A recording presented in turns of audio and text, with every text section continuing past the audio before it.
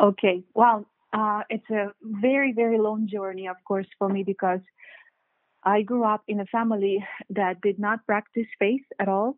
And my parents were just, let's say, living during a communism time in Ukraine, especially east part of Ukraine, where communism took very, very deep roots. And majority of families who we were surrounded by, and it was a taboo question. Nobody talks about God because God does not exist.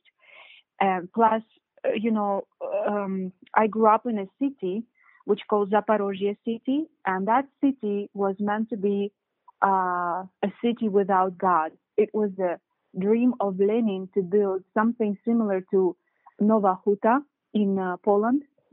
So it was supposed to be the city very industrial, very hardworking class, and people that can uprise the Soviet Union, and but only one exception, that God should not be known because He does not exist. No, so my grandparents, they immigrated actually from Russia. It's near Ukraine, right on the border of Ukraine, and they immigrated. They were very young. They moved to Ukraine because it was promised prosperity, and they were very poor. That my grandmother probably, well, and she is the most religious person in our family, I think, because you know, when I was 7 years old, she called me to herself and she said, "Valentyna, I have to teach you something." And I always thought that she was very religious. Somehow, she always had a holy water in her house, and she had an icon in the corner of her room. And that's where she said to me, "Come here. I want to teach you how to pray our Father prayer. Just in case God exists, you must know this prayer." And so I was about 7 years old at that time. She taught me this prayer, and I knew this prayer, but I never used it because none of my friends anywhere in school, especially teenage years, we never talked about God. We were, let us put it this way, we were very embarrassed to even touch that subject. So I grew up completely without faith at all. My mom,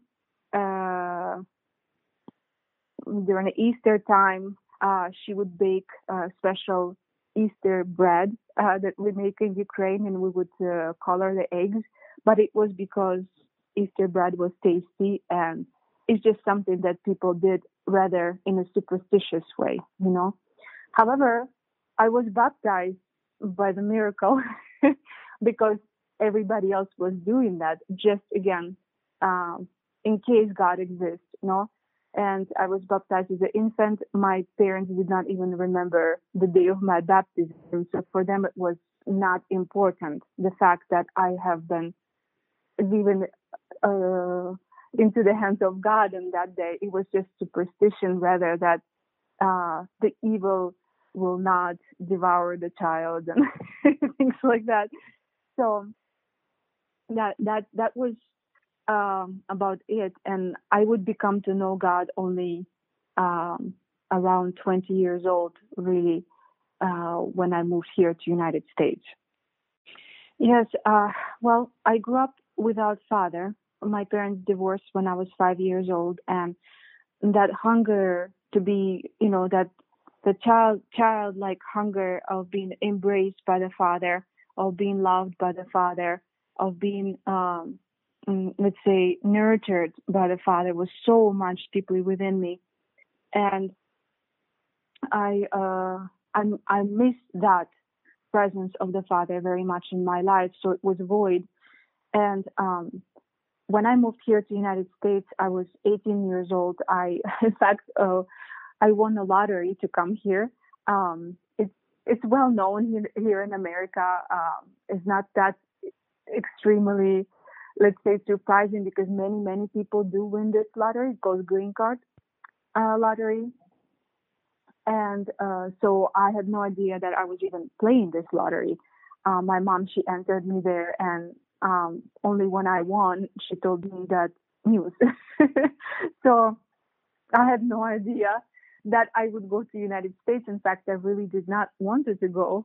I was so young, and I was 17 at that time.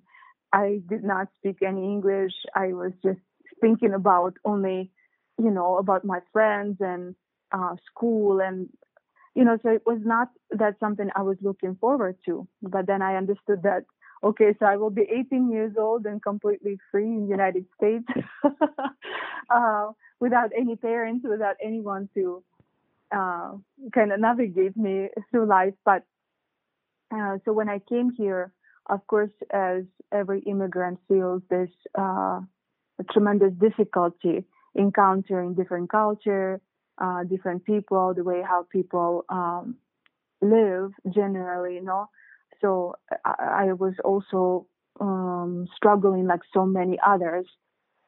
And probably about a year and a half, I have entered into such a difficult time in my life that I just had no desire whatsoever to look into the future, because to me the future really did not even existed, because I knew that from seeing around me so many broken families, no, not really even single one good example of faithful love. It's just that the people who were around me, surrounded me, let's say at that time, was just very difficult to find, because they also lived without God, and they were mostly Russian-speaking communities and Russian Ukrainian-speaking, Slovenian countries basically, and also trying to survive, let us say, working really hard, and but I could see that void in them too, and I felt that within me, and I just thought, so what is the life actually about? How can I live this life? Does it have any sense? So I was just entering into something that I think for many young people very familiar. Um, that struggle, that suffering, that unexplainable void within. So, and one morning, it was I just remember this morning very vividly, that I woke up and I felt terrible, just terrible. And I remember that prayer which grandmother taught me. In case God exists, say Our Father prayer, and maybe He will come to help you if He is real. It was like if. So I had already nothing more uh, to reach out for. And so I thought I'll give a chance to this prayer. I give a chance to God. And so what happened when I prayed this prayer, I just remembered so much till this day, is that I stopped in these words. It's just like Our Father, and then I understood it's not just our Father. It is my Father for whom I have been seeking, wanting, and so much. He's right here, and He is reaching to me right now. So I felt His presence. It's very difficult to describe. I wouldn't put this like into any rank of anything mystical, but it was just that peace, which I needed desperately to survive and next day. As things begin to change really fast, I felt joy that I have not experienced in many years. It was just always within me some kind of a, like, let's say, half a joy. I would be joyful outside, but inside it would be another story. And but it was joy all over, inside and outside. And very soon, in a matter of few weeks, I was just so excited to live this life with my Father, because He entered into my life that way, and I just really do not know God in any other way. Uh, any kind of just, let's say, random spiritual being or energy or any of that. He entered into my life as a father, and I just completely felt his daughter. That was very powerful. In fact, in about a few weeks, I have pretty much lost all my Russian speaking, Ukrainian speaking friends because they couldn't have anything to do with me, because all I wanted is to talk about my father. And if nobody would want to talk about this, I had nothing else to talk about because everything was said before and it was empty. And now I was feeling that I'm talking about someone, and I begin to experience that actually around me, at least, nobody knew what I was talking about who I'm talking about. It was just a little bit about faith here and there, but nobody could really explain to me who the Father is, because I did not know Jesus or Blessed Mother or the saints. I know of them from the very, very long distance because, I think everybody in the world heard name Jesus, and Mary, probably, but it was so far away. To me, it was Father. And it was really interesting that at this time I was learning English by watching American movies with the subtitles, and I love to watch movies which were 18th century, early 19th century, where it would be very good pronunciation of English. So, and I would watch with subtitles, and oftentimes it would be movies, with have something to do with the Catholic Church, and I was just captivated. And at that time, I felt that the only person probably who knows about my father, it is that man who wears the black with the white square on his neck. So I wanted to meet one of those people, and it would, of course, come a little later, in my life, when I would just begin to enter a little bit deeper, into that love story which Father has invited me. So, it means to be completely embraced, and, like, let's say, invited to live his mystery, invited to that preciousness, to that individual love that he has for each one of us, with such a power, with such a strength, with such an omnipotence, and yet so humble, that want to love with first invitation, almost like asking, can I please love you? And my love for you that much, and my providence in your life that much, that I want to actually experience that in your life. And whatever it's going to be, we're going to be living and doing that together. And I'm giving to you that that everything through my son, and make everything incarnated to you, which makes everything just like a wedding and dowry.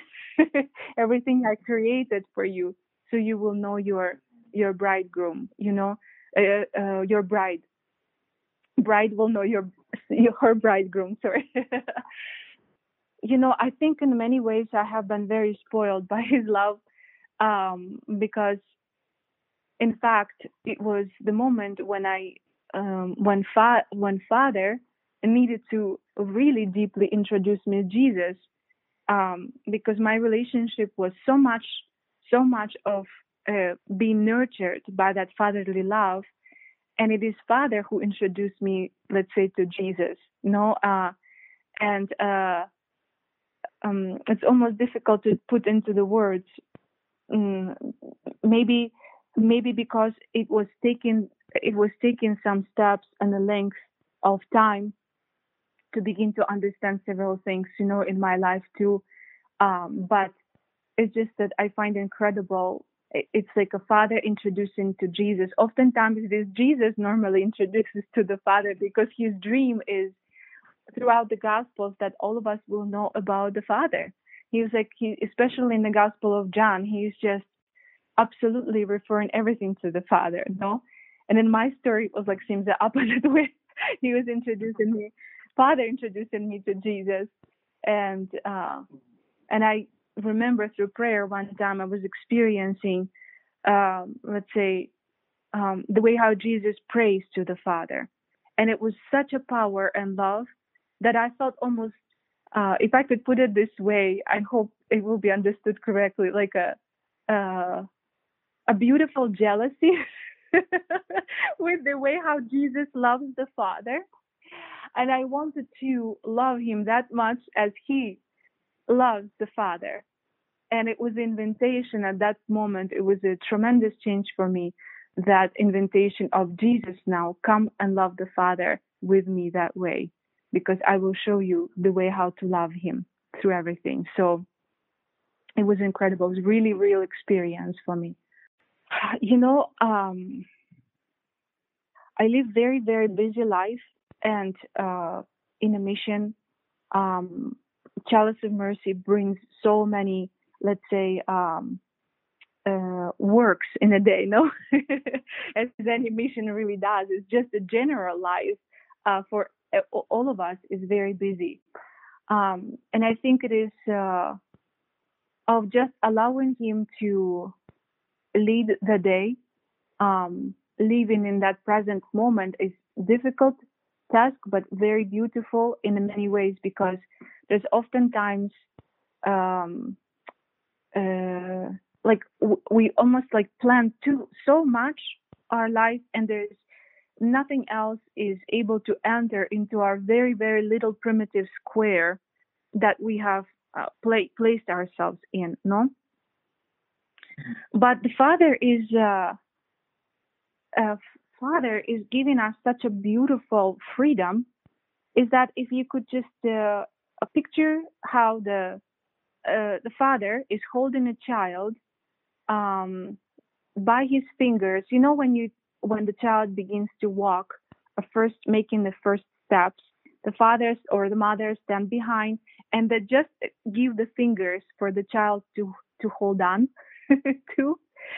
And so the child is really navigating, but the father is holding, and and the child keeps going forward, and the father stays behind and watching, and the radius of everything that child is going to walk, and protects that child, because God is giving us that freedom to do, to live, and to express our gifts, all of the things that is within us, as long as we hold his fingers, because he's not going to be pulling. He's uh, too much loving our freedom, and too much want us to love him for who he is, not for what he can give us, but who he really is.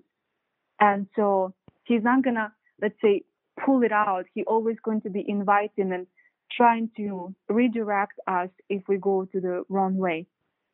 And so it is, for me, is just to hold his fingers, that hold him tight, because I know that he, as long as I don't run too far from him, and really want to participate in everything, but we have to give him also freedom to express and not to control too much, So I have been learning this and still learning this every day. For example, this year is very difficult for all of us. A lot of things has been canceled, especially for missionaries in the world, plans, and we had a lot of plans this year through Chalice of Mercy. All of it is canceled, and I'm still here in the United States. I should be already in Ukraine or some other country, but I'm here, and and it's this Thanksgiving, because I see that how much providence he brought every day of just being here, and the mission continues. Then I think, like, what if I would be choosing to, no matter what the cost, to go back to Ukraine, no matter what the cost, to do, all of the things that, I have planned to do. I would miss out on all of these incredible opportunities that comes every day in my life personally, and in the life of the mission. So it's given that freedom and not being afraid of unknowing, because there's no such a thing in God. It does not exist. Everything is known by Him.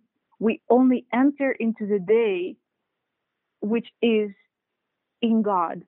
We always enter in God. We just have to have that confidence and that abandonment into His providence for us.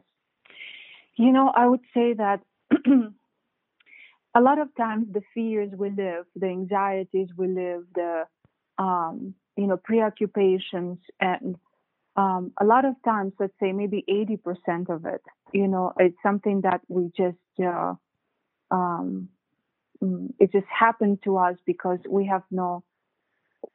know theologically about God, as the study of Him, but we do not know Him really, really discovering Him. No, there's one time, actually not that long ago, I was invited by my friend to give a testimony to the young people. They were 17 years old, confirmation school, confirmation classes. And at this point, mission was so overwhelmingly big. There was so many things happening, beautiful things happening. But at that time, I was just feeling that that exhaustion, maybe let's say physical exhaustion, in some way spiritual exhaustion, even. No, and I could see that mission is growing, but at the same time, I was hungering more for God so much that I would do anything to. I would do anything basically to just to have that time, stop time, of just being with Him. But I could not see that happening. So, and at the same time, I was feeling, I was hearing this, and many people would say, "Oh, how beautiful these works are! How beautiful the mission is, and how beautiful you are, how beautiful instrument you are in God's hands." And at that time, when I would hear this, I would feel something like it's like breaking within me. And I would always like silently ask this question, that person, do you mean I am just an instrument in God's hands? He is my Father. And instrument is something that we use, we use for achieving something.